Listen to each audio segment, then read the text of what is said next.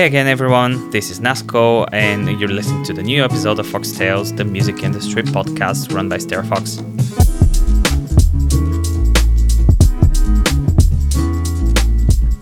You might be familiar with StereoFox only as a music blog and as a curator, but we also started StereoFox Records a couple of years ago, which is our label.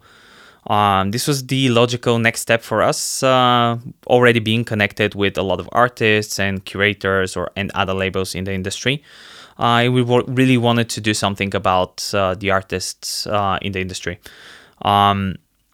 This was really connected with something new for me, at least, and this is music data.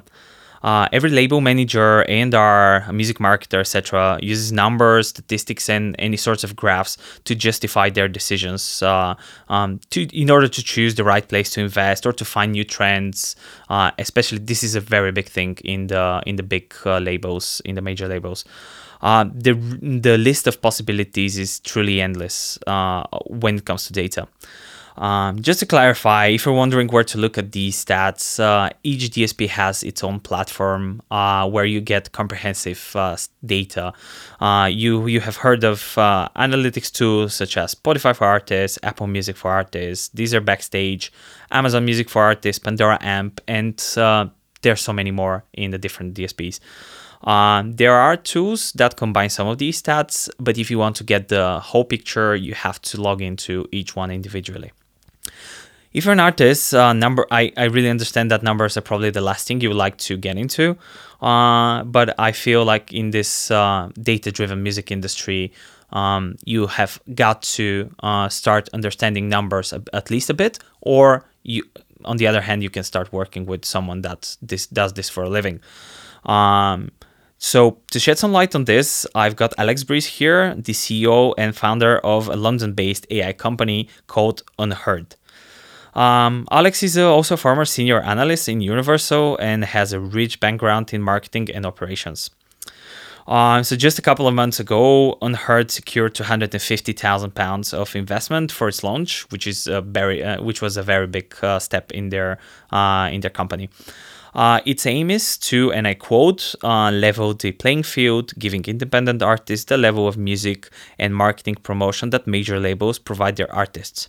So in other words, the app will help more artists and labels find where their fans are, who they interact with, and which playlist they should be pitching to. So it sheds some light in order for you not to do it blindly.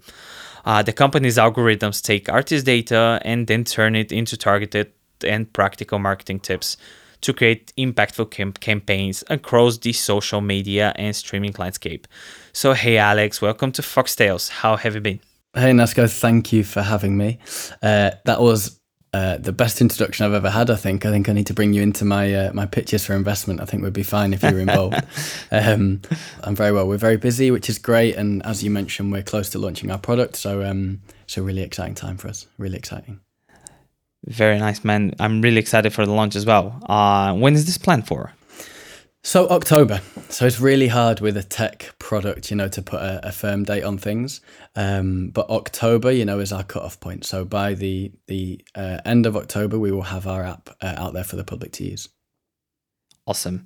Yeah, at this time of this recording, we don't know when the podcast is going to be out exactly, but yeah, just want to make sure when you listen to it, Unheard is probably going to be live. So if you definitely check it out. So I tend to ask this one question at the beginning of my interviews. What did you want to become when you grow up? Such a good question. I think if you'd have asked me that and I was 5, 6, 7 years old, I'd have probably said David Beckham. I wanted to be a footballer, and sport was a massive part of my life when I was growing up. Whether that was just running around outside or playing tennis or playing football or hockey, whatever it was, I was really passionate about sport, and so I always wanted to be in that sporting arena. And I think unfortunately that didn't happen. I was too small and probably not good enough.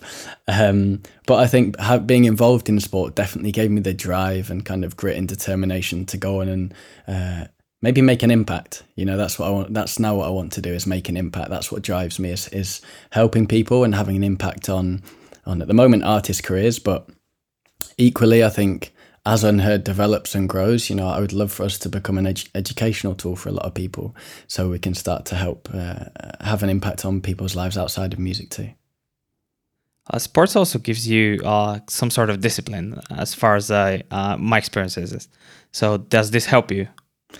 Definitely. I think discipline and being able to get up and keep going with every single knockback that you have, and is a really important part of building a business. You have to be resilient. You come back against knockbacks every single day. You have to get up on Monday morning, and be working from 8 a.m. to make this happen, and be driving people when things aren't happening, or working as you'd have expected. So I think discipline's a massive part actually of what I learned in the sporting arenas, and that I've taken into Unheard. It's a great point. So how did you end up in the music industry after all? Yeah, so at university I started to DJ a little bit, as most people do. So I bought a Numark Mixtrack Pro 2, it was, and started to make little mixes in my bedroom and started to put them on SoundCloud, and then teamed up with a friend, and we used to DJ in Birmingham actually mostly. So we used to play out small gigs, and that was a kind of a passion project, if you like. So playing out quite a lot in different areas, in different venues across the country, which was an amazing experience. And then I needed to get a job. I needed to do something that was going to pay the bills, I suppose. So I got a job at a tech startup called CarWow, and this was in the automotive sector, but it really gave me that taste for startup life. And whilst I was at CarWow, my job was to take the data that we were collecting on consumer behaviour as an analyst and turn that data into marketing insight to then inform smarter marketing strategy within kind of that startup in particular. And then what I found was that I had this passion for music. I was DJing, I was reading Complex, Clash, Stereo Fox, and I was consuming as much information about the music industry as possible. And I had this skill set that could kind of take data and turn that into marketing insight. So I felt like I had a good combination that could be useful for a record label. However, getting into the music industry full time is really tough. It's a bit of a catch-22, whereby in order to get into the industry, you need industry experience. And I didn't have any. So what I did was I set up a series of events, and this was really Unheard in its first iteration. So I curated 4 or 5 different lineups with independent artists here in London, and this was rappers like Mugen and Joshua, and we had loads of different independent artists come and perform actually in the end. And then once I'd run those 5 events, I had my music industry experience. I had my experience within kind of the data world and the startup world. I managed to get myself a job at Universal Music as an analyst. So we're gonna get into there, but I wanted to draw something to your attention. Kiki, actually, for our listeners who haven't heard about it, Kiki is a really, really cool tool. It's actually a platform. You call it a music discovery platform, right? Mm-hmm. You've been a chief marketing officer and a chief operations officer. Mm-hmm. I'm very, very curious how you created it and why, because it shows, for us as a Stereo Fox team, we've actually been following for a while. Mm-hmm. It's super interesting to be able to read all the info about the subgenres in music, like origins, artists, BPM, etc. Mm-hmm. So can you share a bit more about Kiki? Yeah, absolutely. So the mission statement really at Kiki was to create the Netflix of audio. So, when you look at the platforms out there, in particular for long form audio content, you have your SoundClouds, your Mixclouds. However, there's no curation element really. If you want to discover a podcast or a radio show or a mix, you have to know what you're looking for or go digging, which can take a little bit of time. So the premise behind Kiki was that it wanted to create, again, a data-driven and AI-driven platform that would surface high-quality long-form audio content to you as a user on the platform. And Kiki did a great job in terms of going out and finding underground but extremely talented DJs, radio show hosts, podcast producers, to then curate, what it now holds as a really great catalogue of long-form audio content. And that was a great experience. And I think, again, at the heart of what they were doing was around providing opportunity, which really resonated with me, providing opportunity for talent that wasn't necessarily getting the support that it deserved. And Kiki had an amazing kind of space, a podcast studio, event space that it could bring artists into and work with, whether that's launching a new album or a project or recording your podcast. So again, creating opportunity for people in that space. So Kiki was a really cool project. It's still going today. And like you said, I was running the marketing there for 6 to 12 months. And really the goal was to create some awareness around Kiki. And we did that we had a live event week where we had lots of different events in different spaces in central London, which was amazing, raised lots of awareness through that. And also through digital marketing campaigns. And also collaboration through the influencer network that we had.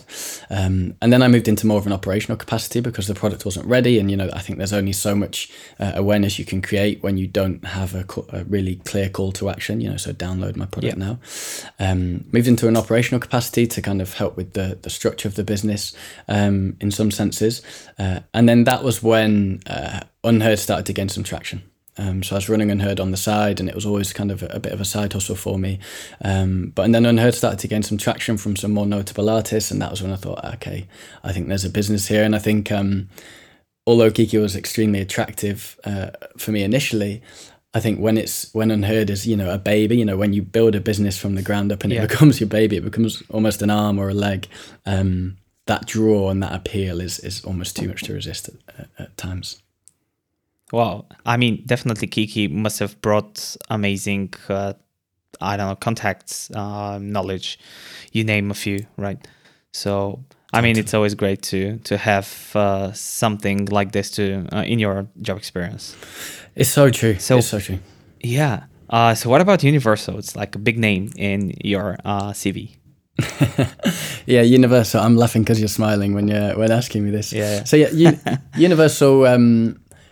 Universal was amazing, like you said, to have Universal on your CV and you're exposed to the biggest artists in the world. So my job was to sit in what was called the Global Insight Department.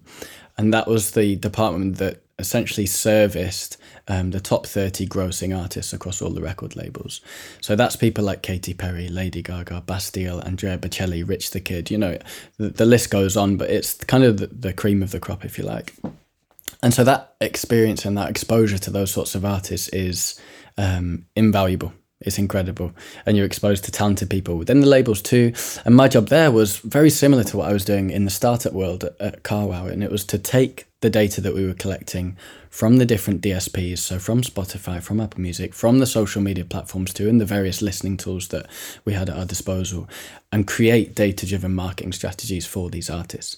And that would range from the type of content the artist should be creating all the way through to the audience targeting preferences on social media ads, the brands we should be partnering with, the influencers we should be using, even things around like music video creation, that sort of thing. And that was great. It was really exciting, really interesting experience. However, what I would say for someone I came from the startup world where you have an idea, you run it by one person and then you implement the idea and it has an impact or it doesn't and you move on to the next one. It's a very quick iterative process. Going to a major label where you're one of 100 people making a decision, I struggled with that. I really struggled with that, It's just different environment, right? Like in big corporations, like you cannot just implement something right away. I get it why procedures are so slow. So the turnaround timer is very, very long. But I guess there are different things that you get from a bigger label. So I wanted to get your input on is it so much different still being in a major label and being in an independent one? Or if you want to say self-releasing? Yes, I do think it is. I think there are clear similarities, right? In that you go through the same process of the artist will create the track, then it'll be uploaded to the distribution platforms and it'll be distributed to the DSPs, and then you'll have a brainstorm around the marketing strategy and then you'll roll out that strategy. But there's a key difference for me in that the major labels have contacts at all the DSPs. They have great relationships globally. So they have that global network. So if you're releasing through a major label, then you can access a team in Germany or access a team in South America or France or wherever it might be to ensure that your track gets the support it deserves in those markets. Whereas if you're releasing independently, you can go through all of these steps and create an amazing marketing strategy. But then you have to find those connections yourself, or you have to be smart or kind of create bootstrapped marketing campaigns in these markets to make sure it gets that global reach. So I would say that's probably the biggest difference between what a major label can offer and what indies and DIY artists can offer. Although, I think the same thing runs true is if your track is amazing, if your creative is amazing, and if you're being smart with your marketing, you can still have that same viral impact, and we do see it, not very often, but we do see it happen. But I think that's the biggest difference, and also the injection of capital. I think, yeah. I mean, money makes a difference anyways. If we don't want to point at the elephant in the room, but yeah, it does make a difference. But I wanted to start talking about the topic why we're here. From your perspective as a professional, why is data so important in the music industry nowadays? Mm-hmm. Why does it play such a vital role? Mm-hmm. Yeah, so all data does is it reduces uncertainty. That's really and truly at the heart of that's the antithesis of data and how it should be used, is it should be used to reduce uncertainty. And now when you have independent artists or smaller record labels where every penny you spend is critical, and very important, then it's really important you use that data to reduce the uncertainty and make sure that every penny you spend is going where it should be going. And so, typically how we work with clients is we'll start by looking through all of their data. So we'll collect all of their information on Spotify, on Apple, on Instagram, TikTok, whatever, as much information as we can get access to. And then from that, we'll start to understand where they should be investing. So, for example, do they under-index in Spotify followers? Do they have an email database? If not, is it important we start to build one if they have a tour coming up? Do they have a bit of a black hole in a key music market like Germany or France? Or, and that will then start to inform where the money should be spent.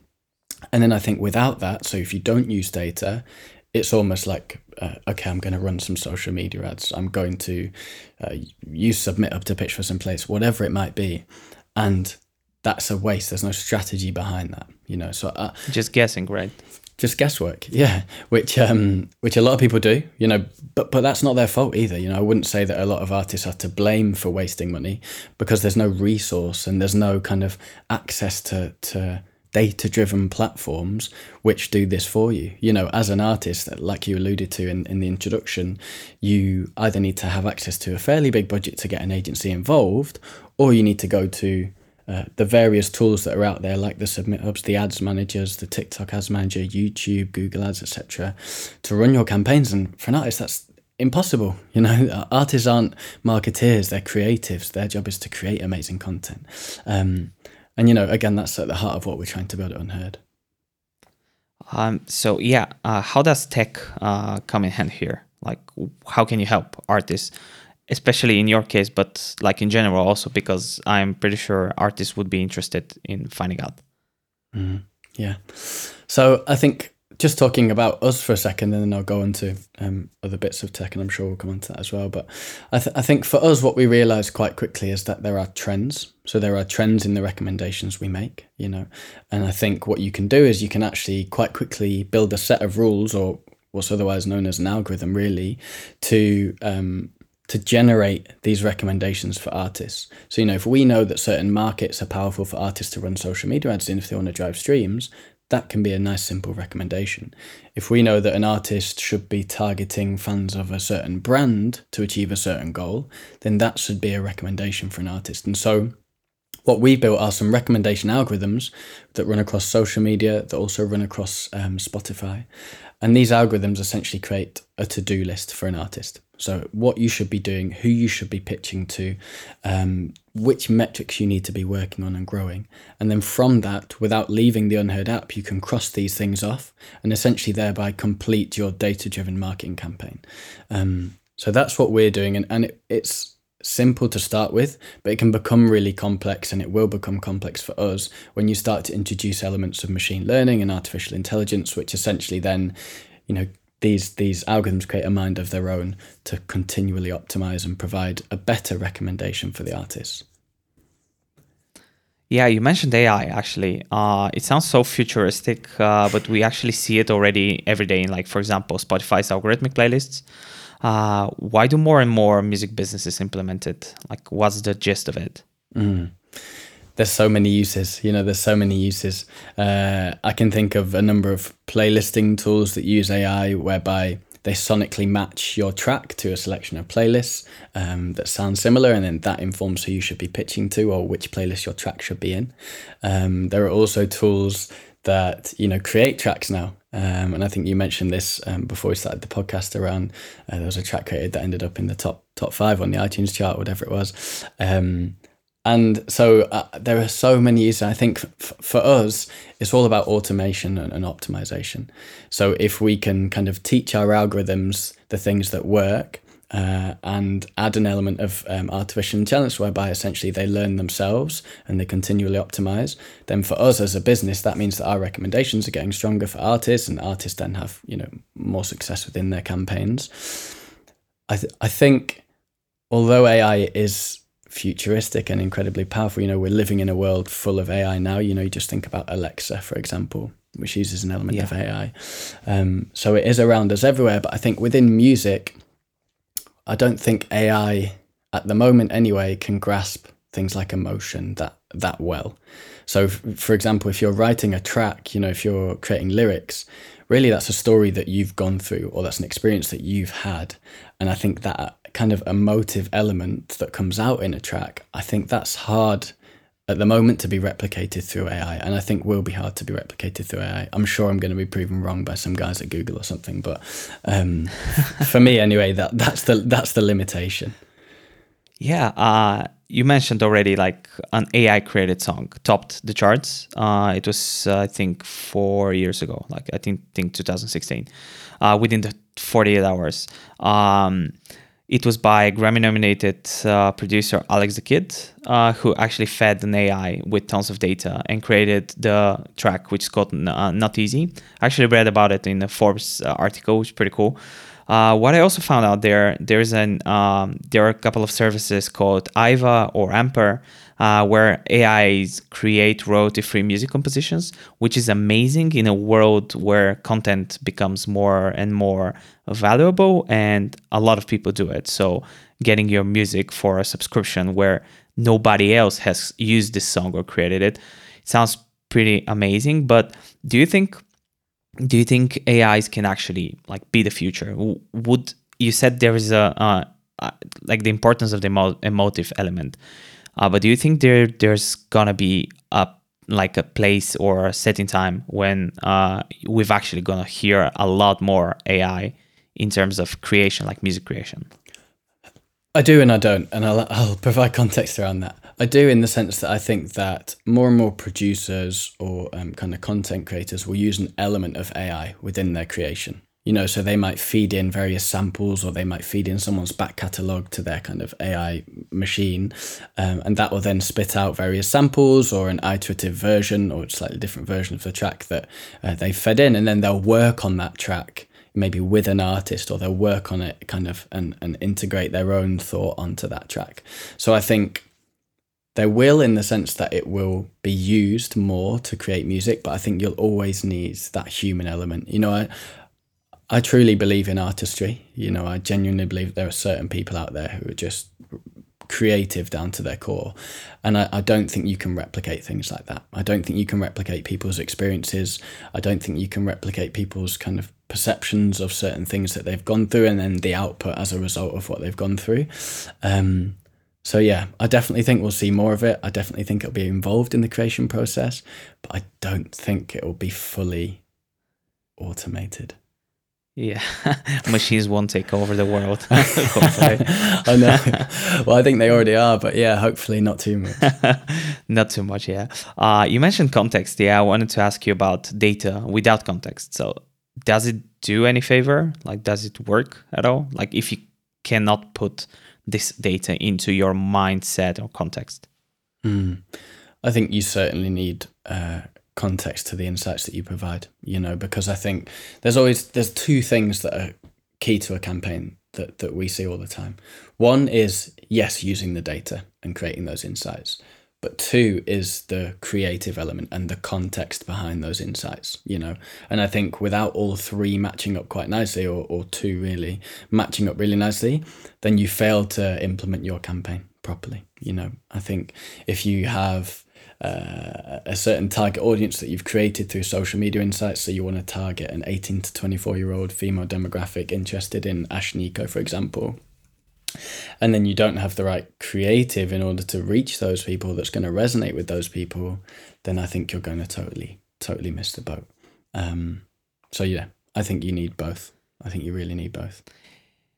Yeah, I just remembered about this viral TikTok video that made Fleetwood Mac on the top charts again. You know about it, right? Yeah. It's super cool, and I read a lot about it because it's a great case study of how something super natural and simplistic can actually have a great impact on a music campaign. It wasn't even a campaign; they just do. I don't know. They definitely don't expect it. So I read a lot about it, that this is not something you can plan or predict because it is so natural, because it's very human, right? Like, it was just a situation. Maybe just a brief explanation for our listeners. There's this elderly, like around our father's age, man who is actually in Idaho, who is actually working in a potato farm, as far as I remember, and his truck broke down. So he took his longboard and he was just cruising on Fleetwood Mac's music and drinking cranberry juice, and he became like absolutely viral. And it's super nice to watch, and it's an amazing case, an amazing example how like it's very much human. And in music, it's still, this is the best, the most natural way to promote music. And you don't know how and when it's going to happen. It's so true. And I think if you were to ask marketeers within the music industry, like what caused that artist to break, like why did that track go viral, it's incredibly hard to identify. There aren't necessarily really robust attribution models in place within the music industry where you can say, okay, this press campaign did exactly this in terms of stream count, follower count. This social media campaign did exactly this in terms of stream count, follow count. There just isn't those sorts of attribution models around at the moment. And I think, like you said, there's always that element, which is fascinating, isn't it? It's that a really clean and simple and engaging video that gets shared a number of times and then it goes viral can have such a huge impact, but no one has control over that. I think that's just the beauty of humans, really, and the human race. Yeah, exactly. So while we were speaking about major and independent labels, one of your goals at Unheard was to tighten the gap between the bigger labels and the smaller labels or artists, DIY artists. Do you think with having so much access to data, being it at Unheard or at all of the other platforms that you have access to, would it be possible, like, to tighten this gap, to get more money to artists? It's an incredible challenge. It's a really incredible challenge, and I think not the problem we have at all, but major labels have access to so much data as well. So they have access to all the data in the world, more data than us, being really transparent. And so I think it's about how we use that information to close that gap. And I do believe that the tools that we're developing and the kind of innovation we're going through will start to close that gap, because it will mean that, down to the penny that an artist spends goes further than it is in other campaigns whereby they're not using our tools. And thereby what we'll start to do is see growth in this independent kind of sector. And you see growth in it as a whole, in the sense that over the last couple of years, the independent sector has grown 30% year on year. And I think it's now 94% of releases or are made up of independent artists or indie labels. So we're seeing a growth in the sector as a whole. Now it's a time to see a growth in, not really a growth, I suppose, but an optimization in the money being spent. And like I said, I do believe that as we develop our tools, we'll start to close that gap a little bit. in terms of reach, in terms of stream count. But I think a lot of artists, they want to get signed by a major label. They want to get signed because it gives you 2 years or 3 years to work as a full-time musician, because a major label will give you that advance and they'll invest in you. And so actually for some artists, they'll come to use the Unheard platform to get signed, to make sure that when they're running their own campaigns as an indie artist, they're growing quite nicely and they're growing quicker than they would otherwise. Bang, they then get signed because they've grown their metrics quite nicely. So I think... Yeah, they get noticed. They get noticed. And yes, we want to close that gap. But equally, if artists, they want to get a label deal and that's their goal, go for it. I'm all for that. I'm not going to slate major labels because I think they do a great job in terms of what they do in breaking artists. And, I don't want to position us as like us versus the majors, but equally I do want us to use the experience that I've had at a major label and improve that for independent artists. I think that's one of the keys. Yeah, and I also think the music industry had kind of changed. In one of the last podcasts, I also mentioned Georgia Smith, but like seeing her from being a super small and underground artist. And actually, I was talking to Marta at True Thoughts, who was actually there when this was happening. So she was like playing with Ezra Collective and everything. And now she's having billboards on Times Square, and like she's a huge pop star. But at the same time, she's still doing what she wants. So I think also the big games has changed. Like people are looking for more, real artists, like natural, not just like the next pop star as an audience, which is, I think, great. So in a way, you can say that the playing field is leveling up for, like, it's interchangeable between the majors and the indie labels. And also there are some indie labels that are pretty big nowadays, like Ninja Tune, for example. So yeah, it's pretty interesting. So I know a lot of artists are listening to us. So would you be able to say a few things which they should be paying attention to when it comes to data? Because every artist has access to Spotify for Artists or other similar platforms, other similar tools in the other DSPs.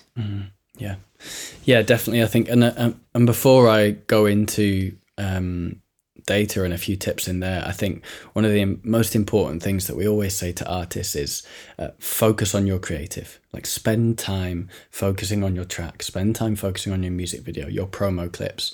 Have a look at the landscape. So have a look at, if you're in hip hop, have a look at what Headie One's doing. Have a look at what Drake's doing. Have a look at what whoever's doing essentially in that genre. And then find little niches within that. Find what you find appealing in that video. And try and create something that, yes, is appealing to that audience you're going for, but also allows you to stand out. You want to create a brand that stands out. You don't want to release a music video with cars and girls and flamethrowers if you're in hip hop, because that isn't going to stand out. And I can tell you that now, because we probably see 5 a week at Unheard alone. And so I would definitely say, and maybe that does kind of move on to the next part around using data, because have a look at that landscape, do some qualitative research to find out what resonates with people, but also what sets you apart from people. That's really, really important. And then I read an article over the weekend, actually, that was around a research report that someone had done on Facebook and ads targeting. And what they had found is that you can actually reach one specific person on Facebook if you have the right targeting preferences. So if there's one person you want to reach, you can set the targeting preferences in Ads Manager and you can reach that one person. That's actually how granular you can get with the targeting. And so again, what I'd say here is use your data that you collect from Facebook and Instagram and TikTok, your age, your demographic, your brand interests, what other platforms are your audience engaging with. Apply your kind of qualitative knowledge of what you think they might like too. Is there do you have a gaming cohort within your audience? Apply that to your social media ads and then test. So create little different audiences for, create an anime audience, create a gaming audience, create a brand audience, a similar artist audience, and test. You don't have to spend a lot of money, but test, see which works for you. And then once you've gone through that testing period, then you'll know who your audience is. You'll know the type of content that resonates with them. Then you can apply that and extrapolate that over your campaign. So I think those those sorts of things are really important and don't cost a lot of money. You know, you don't have to spend a lot of money. And then I guess the final thing I'd mention is I'm a true believer in having an always on approach.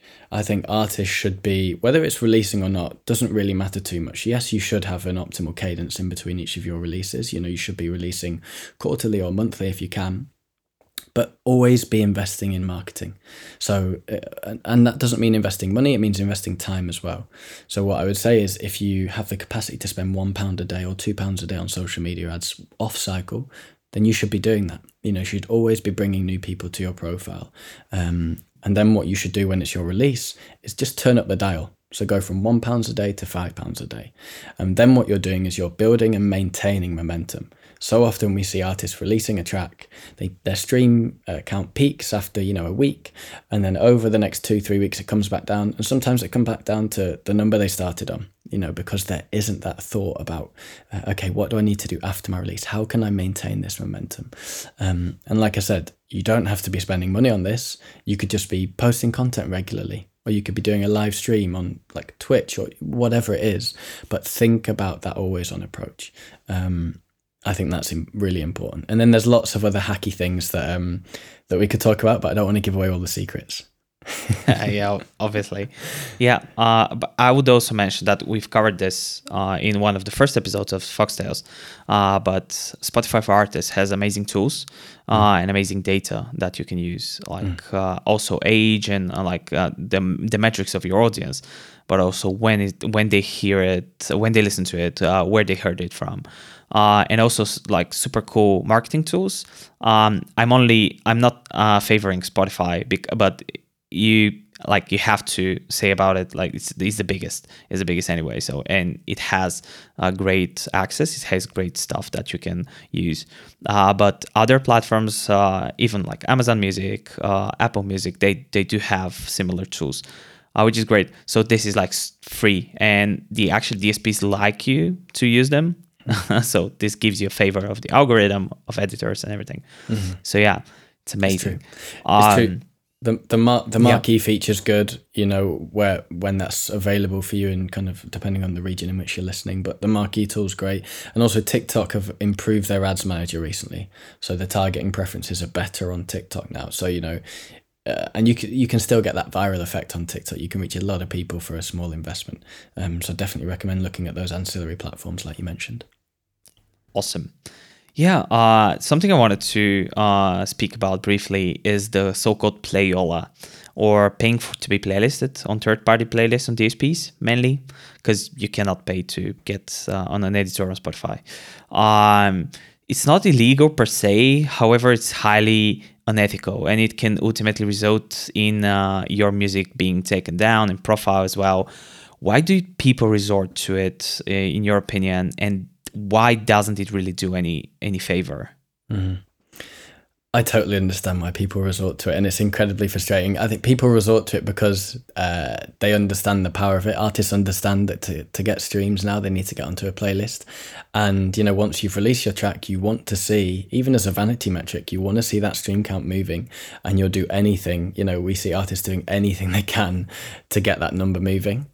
I don't agree with payola. It isn't sustainable at all for an artist or an artist's career. And I think that it's a really tricky ecosystem to navigate at the moment. I think that until there's some substantial changes with the way that playlists are curated or the way that Spotify present playlists, we're going to be stuck in this murky world for a little while. I think there are a few things you can do to kind of get around this, and Unheard are creating some interesting tools which I think will help artists get around this too. So if I just touch upon those just quickly. So Unheard has created a playlist algorithm which identifies the right playlist for artists, and I say right in inverted commas. And what goes into that is, firstly, we do a bot check. So we look for large fluctuations in follower count on that playlist. And if we see that there's a large fluctuation, it's blacklisted immediately, because really that's an indication that, that playlist has bought followers or whatever it might be. Then what we look for is that playlist to have an impact on similar artists in your genre's streams and also follows. And from that, we identify what we call an impact score. So this score really shows us the independent third-party playlists, initially only on Spotify, that are having an impact on similar artist careers. So, these are playlists that are driving streams for your similar artists, but also driving streams in some key markets and building follow accounts. And Unheard then allows you to pitch to these playlists through the app that we're launching this month, which might be out now, depending on when you're listening. And so, we're trying to build tools that help playlist creators, but also help artists and drive more sustainability.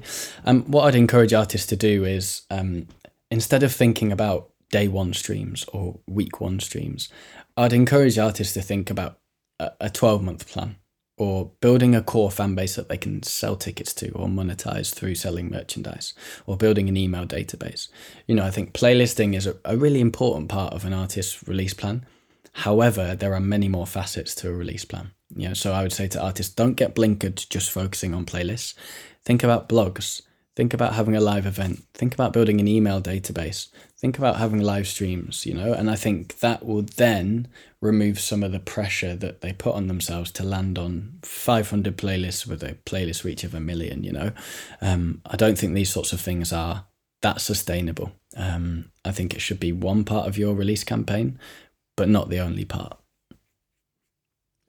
Yeah, awesome. I also think we've actually covered this with True Thoughts as well, but ultimately it would be best if you create a campaign that involves a lot of things. Also radio, like even sync. I mean, you cannot shine the light everywhere, obviously, especially if you're a DIY artist, but I definitely think it would be useful to kind of look away from all this like playlisting mania. Yeah. And bigger isn't better. So that's something else for artists to realize, is that we see no correlation between big playlists and playlists that are having an impact on an artist's streams. So I'd also say that is, don't just go for the big playlists. Go for playlists that really have a match in terms of other artists on there, and have a good brand and are responsive, and are also maybe putting you on their blog, these sorts of things. These playlists are sometimes more powerful than those just huge playlists.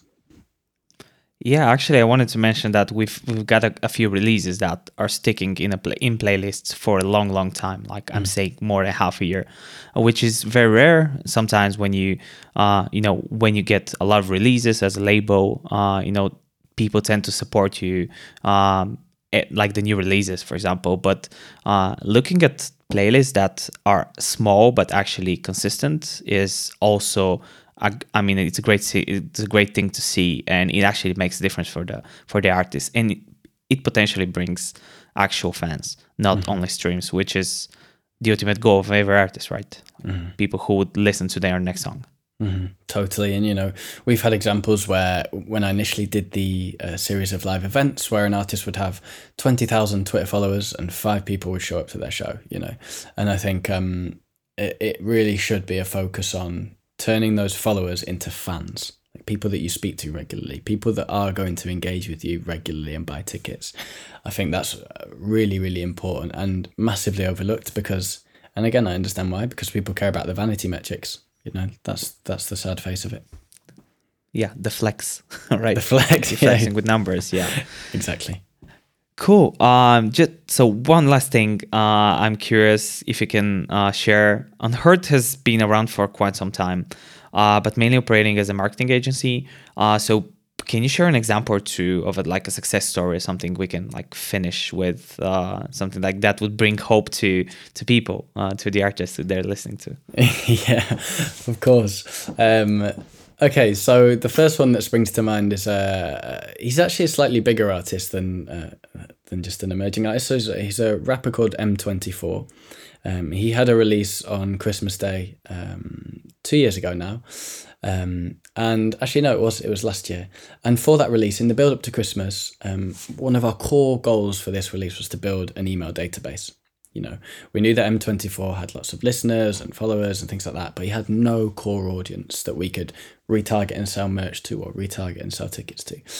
And so that's what we wanted to do. And so we did a giveaway in the build up to Christmas. We invested £500 in a marketing campaign, and we ended up with an email database of around 5,000 people. Now, 5,000. This was 5,000 people who were, interested in his music, had signed up, had also followed him on Spotify as part of the entry mechanic. And we can now use this email database in two ways. One, to identify touring schedules, because we know the location of everyone who's signed up, and we can then contact these people in each location and sell tickets directly. And two is we can upload this to Facebook to create a remarketing audience. And then we can create a lookalike audience around that too. And so for a £500 investment, actually you get a lot more value than that £500, because yes, you get 5,000 new Spotify followers and 5,000 email addresses, but we can also sell merch, we can sell tickets, and we've created a really, really powerful retargeting audience on Facebook.